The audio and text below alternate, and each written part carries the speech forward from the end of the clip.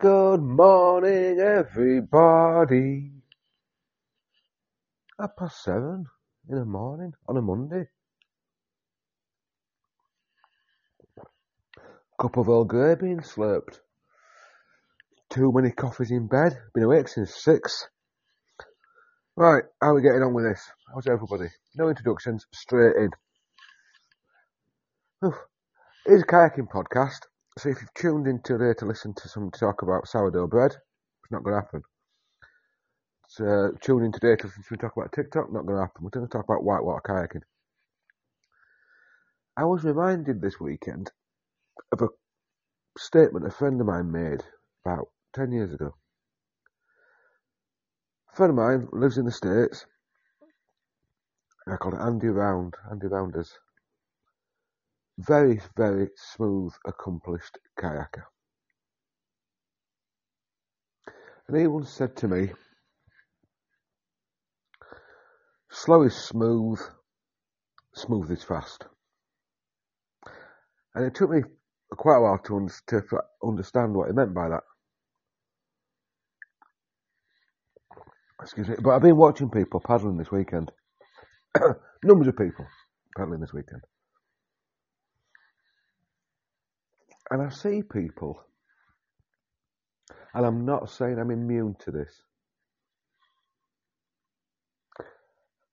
but I see people putting panic strokes in. You know those little tweaky strokes that are like not thoughtful? The strokes are there to do a job, and our toolbox of skills allows us to put that blade in and it sort of tweaks our position a little. But it knackers our cadence.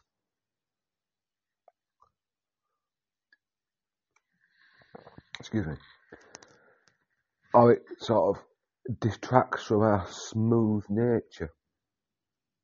When we begin kayaking whitewater, we put quite a lot of what is often referred to as Duracell bunny strokes in.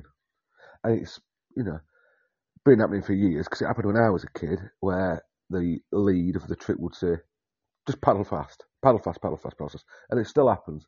And I'm not against that, because a blade in the water is better than a blade out of the water. And forward momentum is better than no momentum. It's a good building block, it's a good foundation. But slow is smooth and smooth is fast.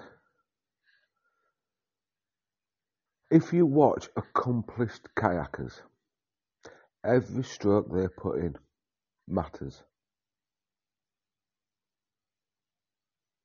And it matters to the way the boat moves, and it matters to their all-round general style.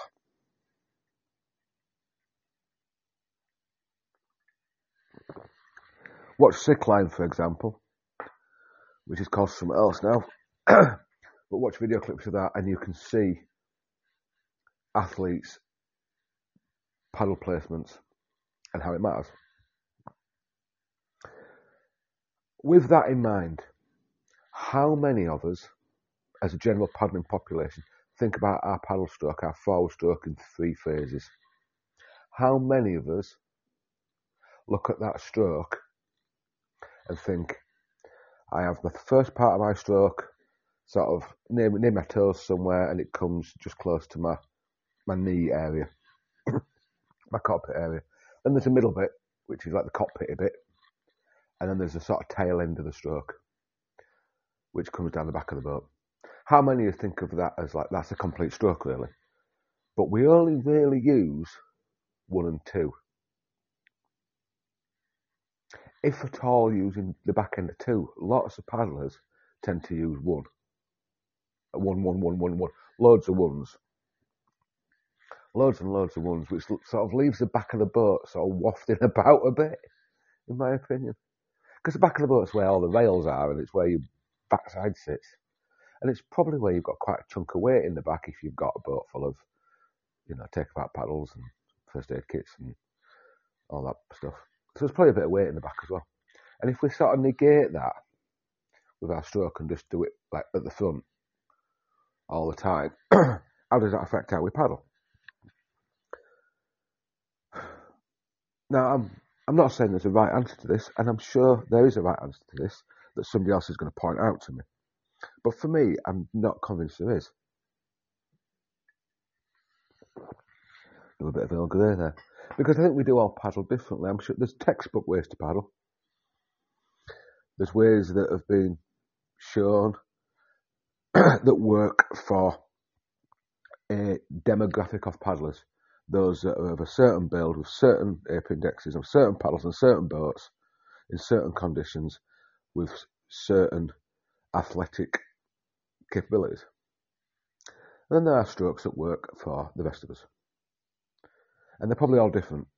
The strokes that work for somebody that paddles once a month or once every 2 months are going to be different from the strokes that work for somebody that paddles every day. And while people that paddle once every 2 months can try to attain that level of stroke awareness, if you're not paddling every day, it's just not going to happen. Because you've got to put the time in.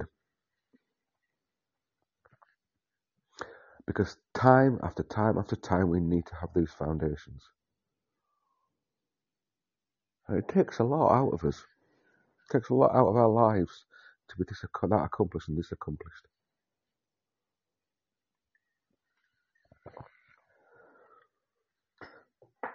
So, I've seen lots of people, like I said, this weekend. Probably I've seen 200 people paddle past me. One thing I've noticed is the people in the more modern, highly rockered boats, even on easier water, some people struggle with lifting the front of that boat, even with a highly rockered boat. And they come into over eddy lines, or they're coming over wave trains or through holes, and they still plough. They lean forward, which is active blade, I get that. And their boat ploughs across the eddy line, or ploughs across that little hole. They don't lift the knees to the chest, even in a small fashion, to allow the water to go under the boat. And because of that, it wobbles them on the eddy line. Or it wobbles them as they come through the wave train. And I've seen a few paddlers do that. I've seen lots and lots of paddlers that do lift up over those things. If we can suggest that the flow and the eddy line, the flow and the eddy line in the middle, if we can suggest that there's a bit of rope at water level, and the idea when you're crossing that, whether it be eddy to flow or flow to eddy, is that you've got to get the rope under the boat. Not like ploughing to it, because you plough into it, the rope's going to get tangled around your waist. But take the rope away, because we don't have ropes in rivers. And you see it happen with a lot of people.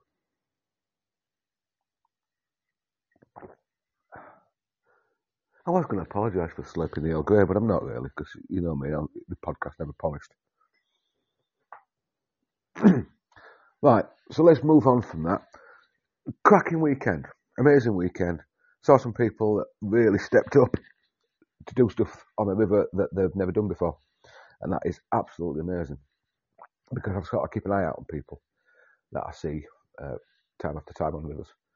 And it's nice to see them stepping up and doing stuff. It's nice to see people asking questions of the paddlers. How do you do that? Why do you do that?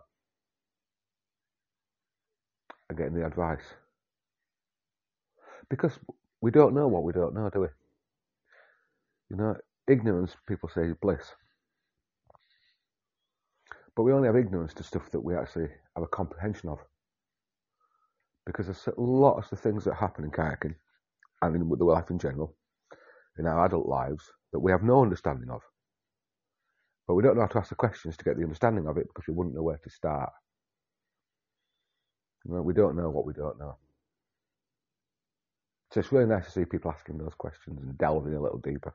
And it's a little bit like a magical sort of geocache trail, isn't it? When you do that. Because you'll meet somebody and they'll make an eddy look really smooth. So you'll ask them how they do it. And they'll give you how they do it. So you try it and it doesn't really work for you. But then you look at them and their physique is different to yours, and their boat's different to yours, their blades are different to yours. Their number of years paddling is different to yours. the style of water they paddle is different to the style of water you paddle. You're carrying all these vulnerabilities because you've driven for 9 hours to get to the river, or you've stayed overnight and then got a cracking hangover, or whatever. But anyway, you pick up little tidbits like a geocache, but you make it. And then you ask somebody else how they do it because you've seen somebody else. And they give you advice, and it differs from the first person. But you pick a little bit out of that geocache as well. And you continue and you continue. And over time, you collect all this geocache stuff. And you might give some stuff back. Somebody might ask you how you do it, because I like the way you do it. And although you might feel that, you're like a weeble wobbling down the river, somebody might see you and think you look smooth.